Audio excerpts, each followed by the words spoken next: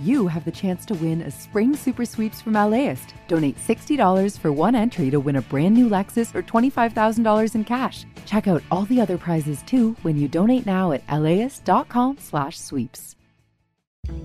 I'm Austin Cross. Join me for LAist's new live event series with the James Beard Foundation. We Are Where We Eat will go behind the scenes of LA restaurants. The kickoff event is May 22nd. Tickets at laist.com/events. Have you found yourself thinking that this earthquake isn't going to happen? I get that. Yes, we invented our own Dungeons and Dragons kind of journey for the first 2 episodes, but every scenario we've put you through so far is completely possible. How do we know? This. A 308-page document called the Shakeout Report. It's full of fun estimates like this.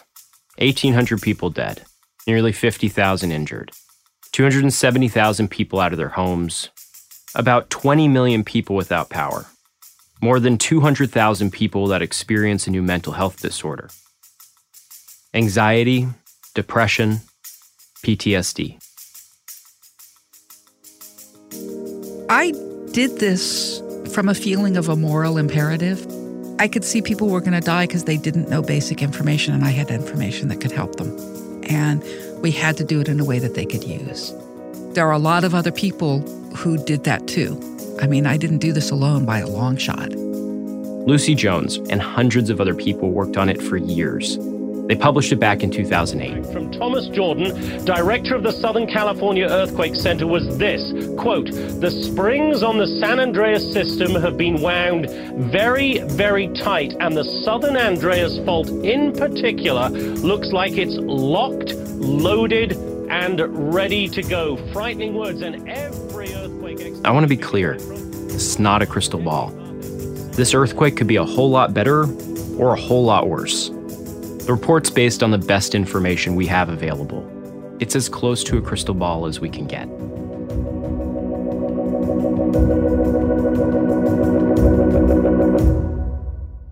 How likely is it that none of this happens? This will happen. There's no likelihood of it not happening. We are not stopping plate tectonics. The details may change, but the earthquake is 100% inevitable. Just give it enough time. I'm going to get to the story of this report. First, let's talk about how we know that a big one is coming. Let's go back. 1907, Greenland, middle of the night.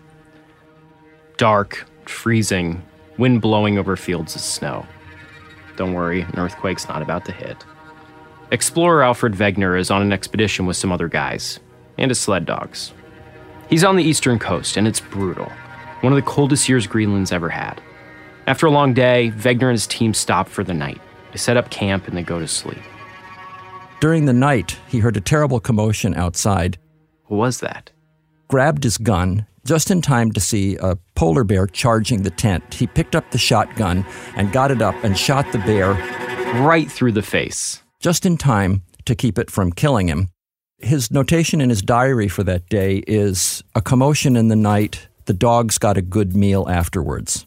This guy, this dog-loving, bear-killing, ice-terrain explorer, this total badass, served in the First World War and hated it, saying war is a waste of life and money.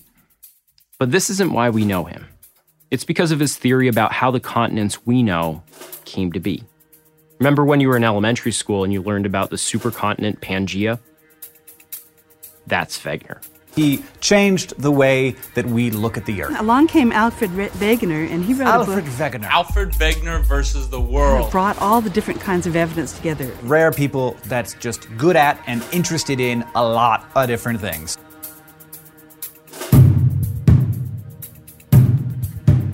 His first love was doing science. His wife always said of him that family life, however much he loved her and the children, that family life was just background music for his scientific work. This is Mott Green. Mott's the kind of guy who, when you try to make small talk about the weather, tells you about the air quality, and then references Picasso's Blue Period. He's charming.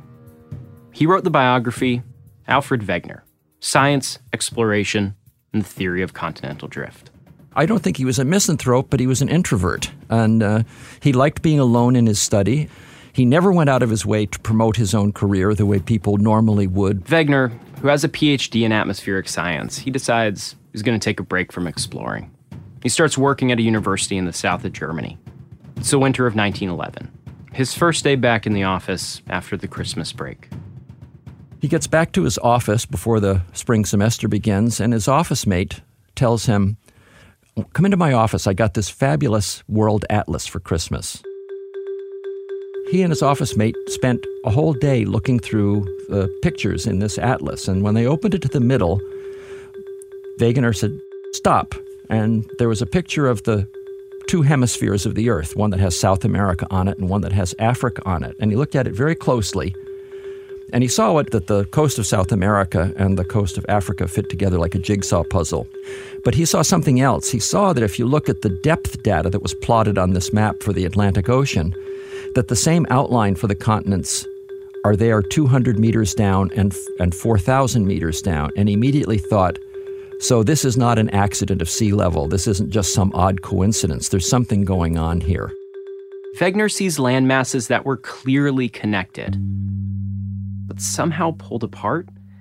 The scientific community sees something totally different. They were convinced that the continents were moving, couldn't move, never moved. That at some point they were connected by giant land bridges that sunk to the bottom of the sea. And the more he thought about it, the dumber it sounded, according to Wegener. A continent could no more sink to the bottom of the ocean than an ice cube could sink to the bottom of a glass of water. So he decides, I'm going to tell the world how the continents came to be, that they were one big piece, and then they drifted apart. Over the course of about 3 or 4 months, puts together a coherent argument, which he calls the origin of continents. And then he's out. Wegener just mic drops this crazy new theory and is like, see ya, I'm gonna go explore with my dogs. What he doesn't know is that as soon as this thing gets published, he is the laughingstock of the scientific community.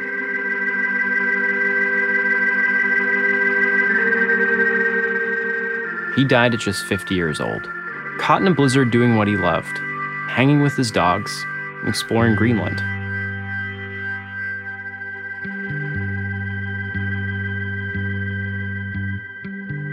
It would be decades before he was vindicated, but he would be vindicated.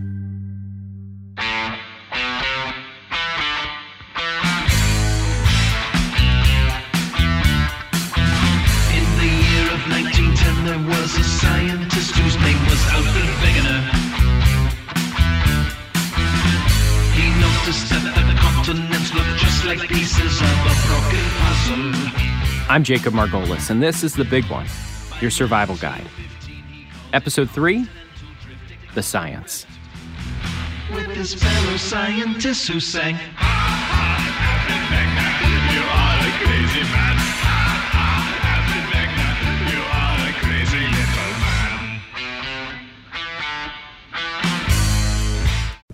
Imagine if you could charge your electric vehicle at the places you already love to eat, shop, and play.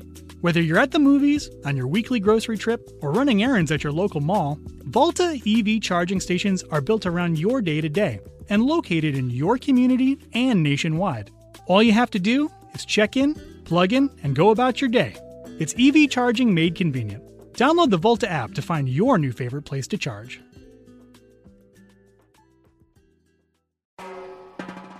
Hi, I'm Tracy Thomas, host of One for the Books, and we are back for another round. This is clearly an NPR audience. Yeah, I think they're so smart. What the hell? My guests this time are actor Vella Lavelle and author Amanda Montell, whose new book, The Age of Magical Overthinking, is out now. Join us on May 15th at the Crawford Family Forum for book talk, trivia, and hot takes. Tickets can be found at laist.com/events.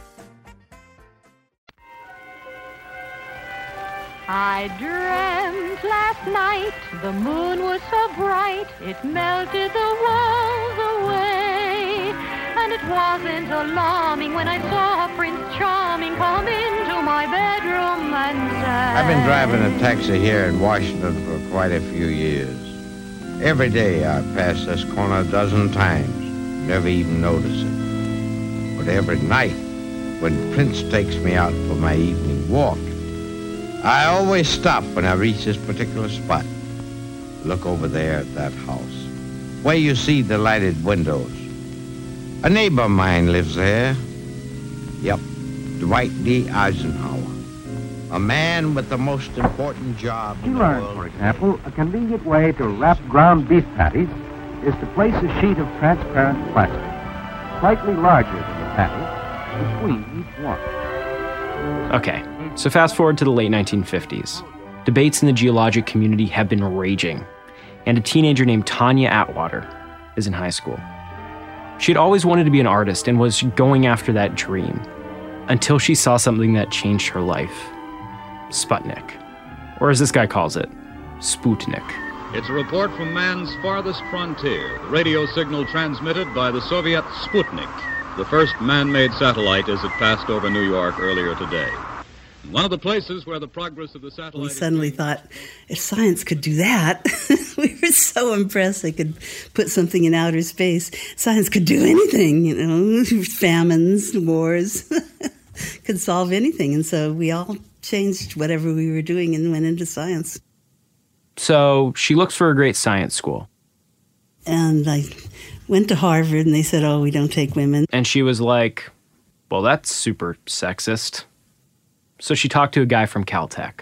And he said, well, we don't take women. They just waste their educations. They get married and waste their educations.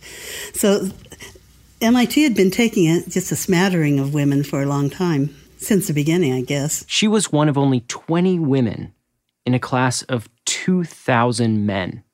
I asked one of my professors at MIT, you know, I told him about Caltech, and I asked him, and he said, well, we know that you're going to raise great children because you'll have such a good education. Read sons. So we think it's worth educating you because you'll educate your children well. They were all clueless. To be a revolutionary, you have to know that you're right and they're wrong. You have to know it right in your soul. If you doubt, then they can get to you. And so I've thought about that a lot. That's the gift my parents really gave me, was just to know my own worth, and that arbitrary rules that wouldn't let me do my own thing were arbitrary and stupid. What was a big deal at the time was that scientists just figured out that Wegener was actually kind of right. The continents are moving, but the way that they do that is completely different than what he thought. The discovery was called plate tectonics. Enormous pieces of land that have somewhere to be, shifting all over Earth. But some of them are in each other's way, and they collide, almost like geological bumper cars. The discovery of plate tectonics also helped us understand the why earthquakes happen. At the time, what did they know about the San Andreas? Well, in 1906, that huge earthquake in San Francisco, they saw the ground breaks and they could see it was a big line. Yeah, and it moved 5 meters. Actually, there's a wooden frame house with big glass windows, and its path coming up to it, and the path was offset from the porch, way offset. Like 16 feet. Like suddenly your driveway is someone else's driveway. And the house was fine. So once the bigger picture was coming into focus, they said, you know, that if there's going to be a plate boundary on the land, this has got to be one of them. And it is. The San Andreas is the biggest fault in California, splitting it from Baja to San Francisco. It's insane. And before 1906, we didn't know it was there. So what you have to understand is that the continents are not the plates. The continents sit on top of the plates. In fact, 2 of these plates meet right underneath California, the North American and the Pacific. And when they come together, they form the San Andreas. And it was huge to identify this plate boundary. We could see it. We already knew there were a bunch of these things on the ocean floor, but now we could see one. This gave us a chance to figure out a whole bunch of other stuff. How old are these plates? How fast are they moving? And Tanya wanted to answer those questions, specifically about the San Andreas. There was a guy at Stanford, Bill Dickinson, who ran these meetings, and he had a meeting saying, the San Andreas, we should have a meeting and talk about it. So Dickinson called this meeting, and he always included a bunch of students. And the first thing Bill Dickinson said was, be wild. They were looking for evidence that the Earth was moving. That after years and years of these two plates shifting, what used to be over here is now over there. No joke, LA used to be roughly where San Diego is today. It took forever, but they did move. They needed evidence of this so they could figure out how fast the plates are moving. There was one group of these students from Berkeley and their wild professor who stood up and they showed an offset of these very distinct lavas that are in the northern Mojave. And on the other side, at the pinnacles, which is near Salinas, California, just on the other side of the fault, the same rocks are there. They're very distinct rocks, exactly the same age, 23 million years. And just, it'd be really hard to convince anybody they weren't the same. And we were sitting up in the back going, yay, oh. Tanya was blown away by how far the rocks had moved and how fast the fault was moving. The earthquake problem is a lot worse if it's fast. Faster means more earthquakes. Over the next decade, she answered both questions. How fast is the San Andreas moving? And how old is it? She wrote about it for a book on the history of plate tectonics. It is a wondrous thing to have the random facts in one's head suddenly fall into the slots of an orderly framework. It's like an explosion inside, and that is what I often felt happened to me and to others as we were working out and talking out the geometry of Western U.S. I took my ideas to John Kroll at UCSB. One Thanksgiving Day, I crept in feeling very self-conscious and embarrassed that I was trying to tell him about land geology starting from ocean geology, using paper and scissors. And he was the god of the San Andreas at the time. He was very patient with my long bumbling, but near the end he got terribly excited and I could feel the explosion in his head. He suddenly stopped me and rushed into the other room to show me a map of when and where he had evidence of activity on the San Andreas system. The predicted pattern was all right there. This woman who wasn't allowed to study science at Harvard or Caltech and was belittled at MIT, she figured out how the landscape of the Western U.S. came to be. Because of Tanya Atwater, we know that the San Andreas is young and that it's moving fast. What we didn't know was when the next big one would hit. The LAist Spring Super Sweeps is happening now. You can win amazing prizes while supporting your source for local fact-based journalism. One lucky grand prize winner will get to choose a brand new Lexus or $25,000 in cash. Other prizes include an electric bike from Juice Bikes and $1,000 gas gift cards. Your donation of $60 gets you one entry to win, and the more you give, the more entries you get. Donate now at LAist.com/sweeps. LAist has a new live event series with the James Beard Foundation. We Are Where We Eat will go behind the scenes of some of your favorite LA restaurants to find out how and why they do what they do. I'm Austin Cross. Join me for the first event where we'll explore how restaurants help make a neighborhood, and we'll all have something delicious to eat afterwards. It's May 22nd at the Crawford. Get your tickets now at LAist.com/events.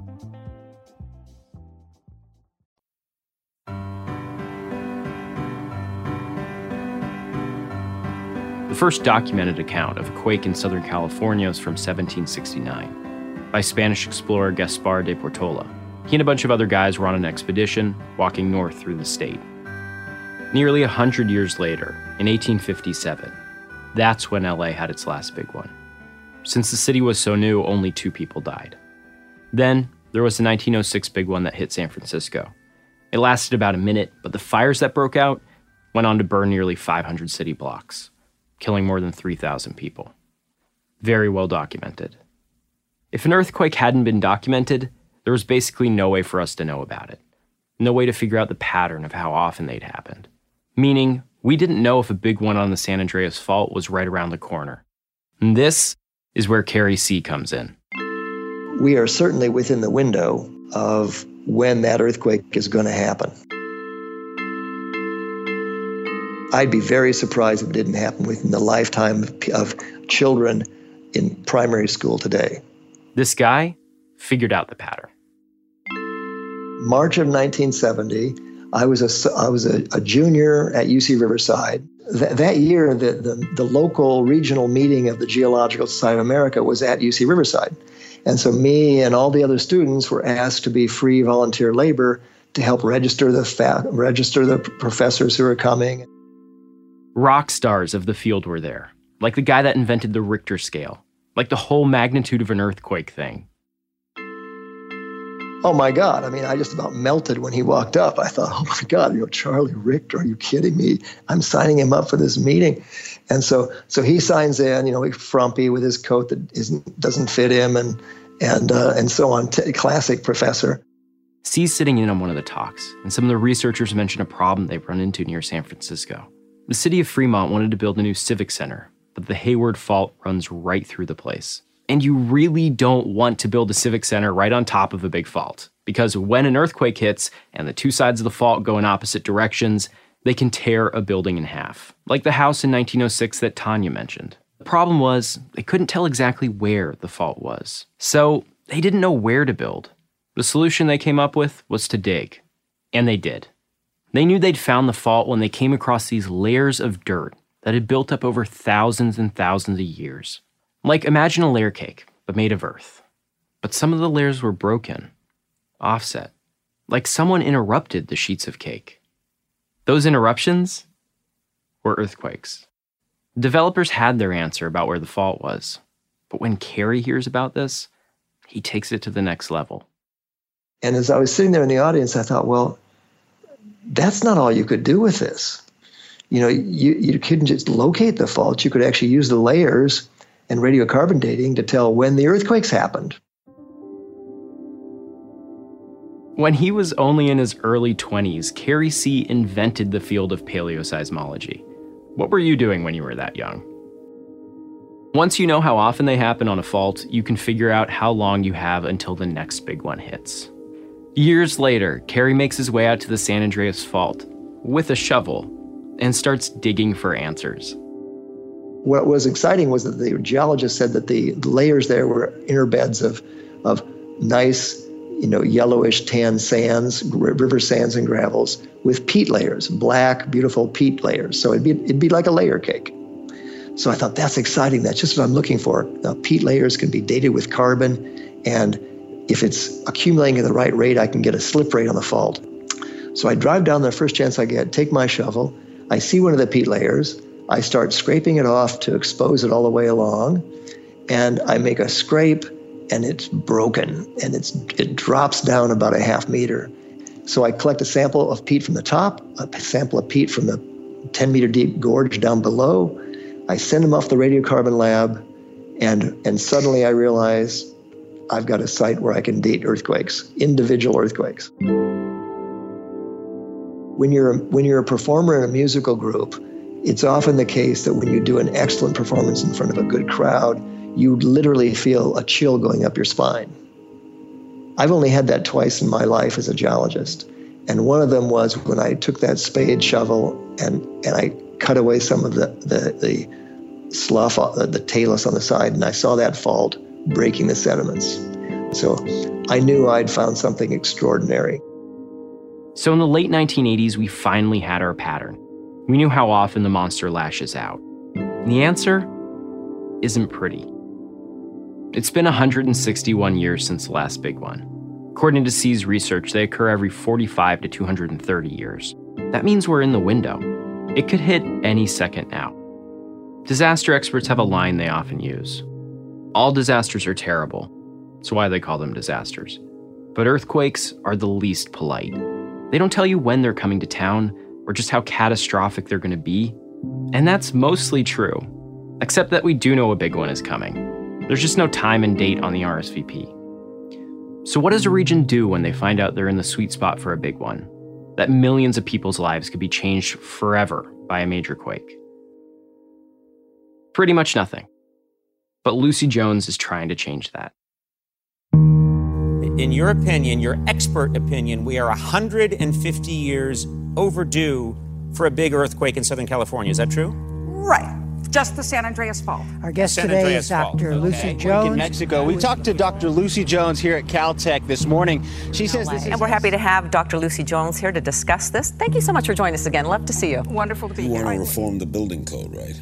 Yes, I do. I would like to see us build buildings to be used and not just to crawl out alive. Because after we crawl out alive... 300,000 buildings badly damaged. Okay. Yes. So good to have you here. Yeah. Just a joy. No, I actually think that the more we understand, the better off we'll be. So what are the biggest misconceptions about earthquakes in your opinion? Fast forward to 2002. Lucy gets tapped to serve on California's Seismic Safety Commission, the group that's supposed to keep the state safe when the big one hits. It's stacked with a bunch of important people. First responders, city leaders, city officials, engineers, and Lucy's listening to them talk, and she realizes something that really scares her. To her, it seems like many of them don't understand the basics of a big one on the San Andreas. When the fault moves, it actually moves at the surface. The reason we can map it is because it comes to the surface in each of the big earthquakes, and therefore everything crossing the fault is broken too.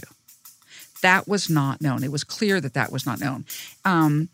How could you tell it was not known? Well, I mean, they were surprised as I talk about it. And they, well, how do you know where the fault's going to break? Well, because that's what mapping it, how do you know where the pipeline's going to break?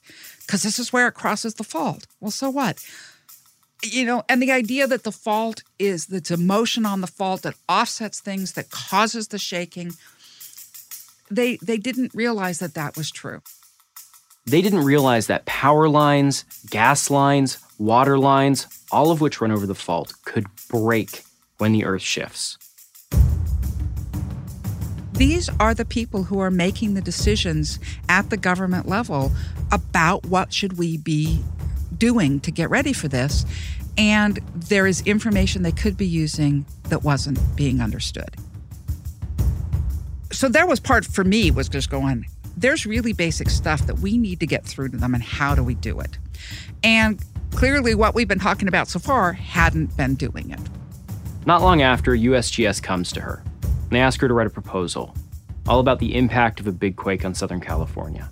So Lucy says, okay. She puts it together, thinks it's going to take years for them to get any money. And then in 2005, Katrina hits. With Katrina, shouldn't Americans be concerned that their government isn't prepared to respond to another disaster or even a terrorist attack? Katrina exposed serious problems in our response capability at all levels of government. And to the extent that the federal government didn't fully do its job right, I take responsibility. I want to know what went right and what went wrong.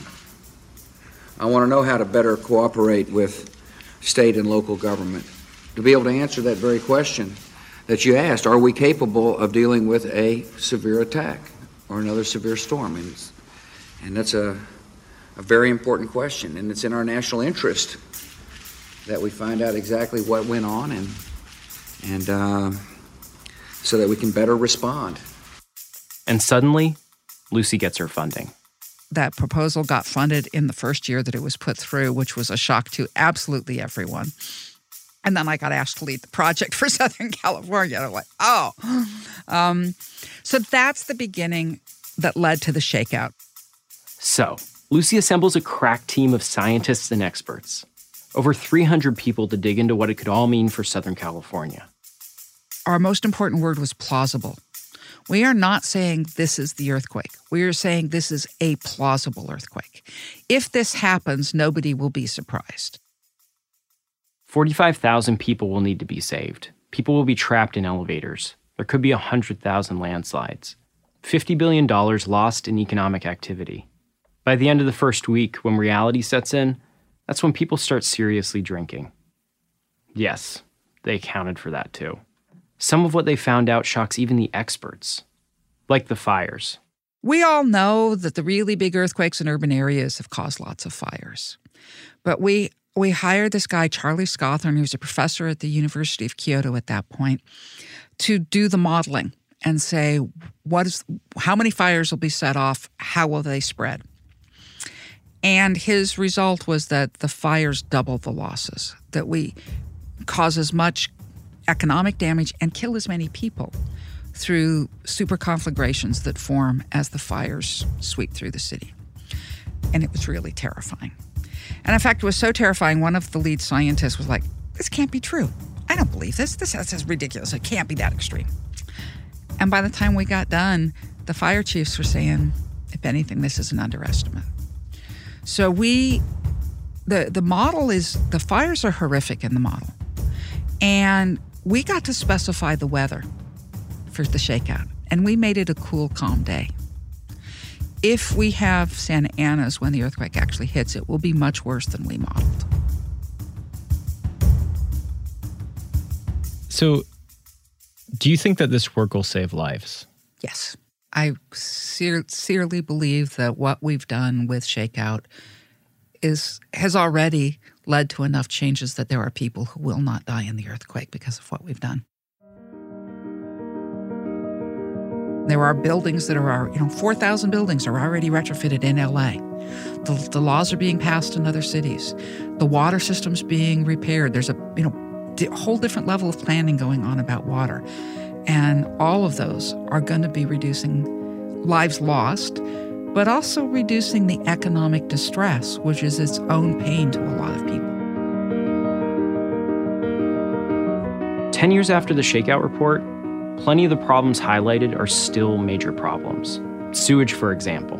5 to 10 million gallons are expected to flood city streets every hour when pipes break. The rest of it will probably get sent into creeks. It's going to create a huge biohazard. Gas lines that might explode, the huge crater that might result. The Shakeout report recommended we replace a bunch of the pipes. We haven't. The additional emergency responders we need to fight the 1,600 fires that could break out. We still don't have enough. Do you think we're ready? Oh, no, we're not ready. I'm going to be doing this till the earthquake happens. Hopefully I live to see that. We are much more ready than we were, but there's a lot more that still needs to be done.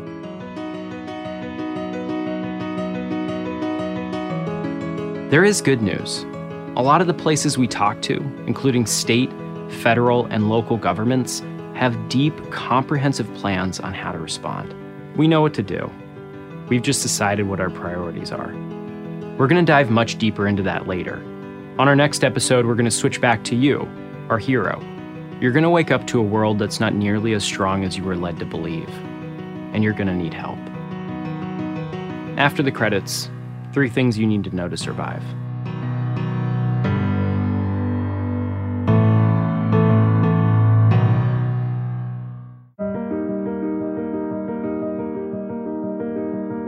And now for my favorite part of the show, credits. Misha Yusuf is our lead producer. Arwen Champion-Nix is our executive producer. Mary Knopf is our assistant producer. Megan Garvey's our editor. Our music's by Andy Clausen. Our engineers, who've got to toy with those levels all day, are Sean Corey Campbell and Valentina Rivera. Our artwork is by Stephanie Kraft. This episode was written and reported by me, Jacob Margolis, as well as Arwen Nix.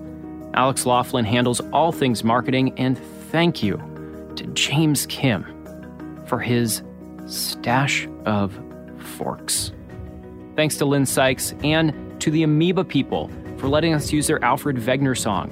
Go check them out on Spotify. They have a ton of cool science-y music. I'm your host, Jacob Margolis.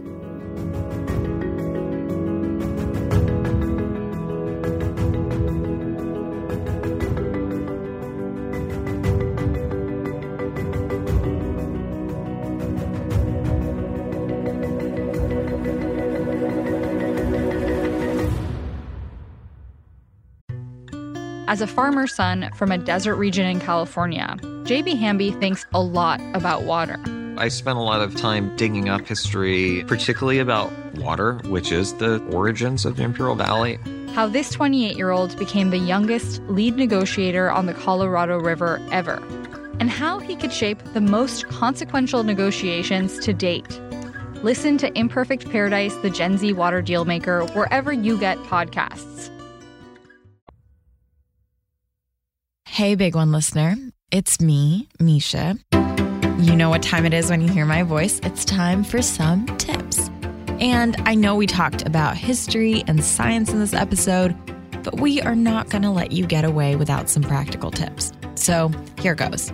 Number 1, we created this amazing data tool. And by we, I mean our senior data reporter, Dana Amahir.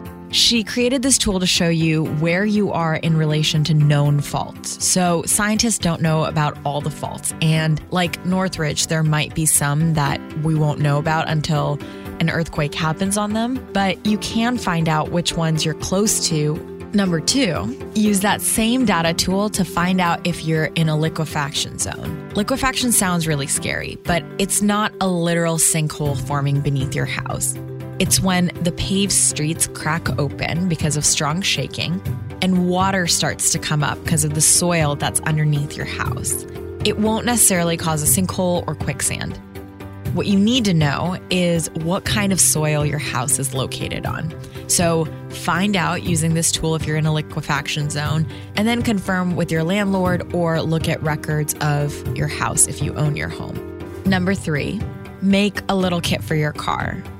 We've talked a lot about having supplies at home like water and food, but you may be in your car when the earthquake hits. Or you may need to leave and not have much time to pack things up. So in that case, having a flashlight, a pair of shoes, some extra food, water, and a printed out map can be extremely helpful. That's it for tips.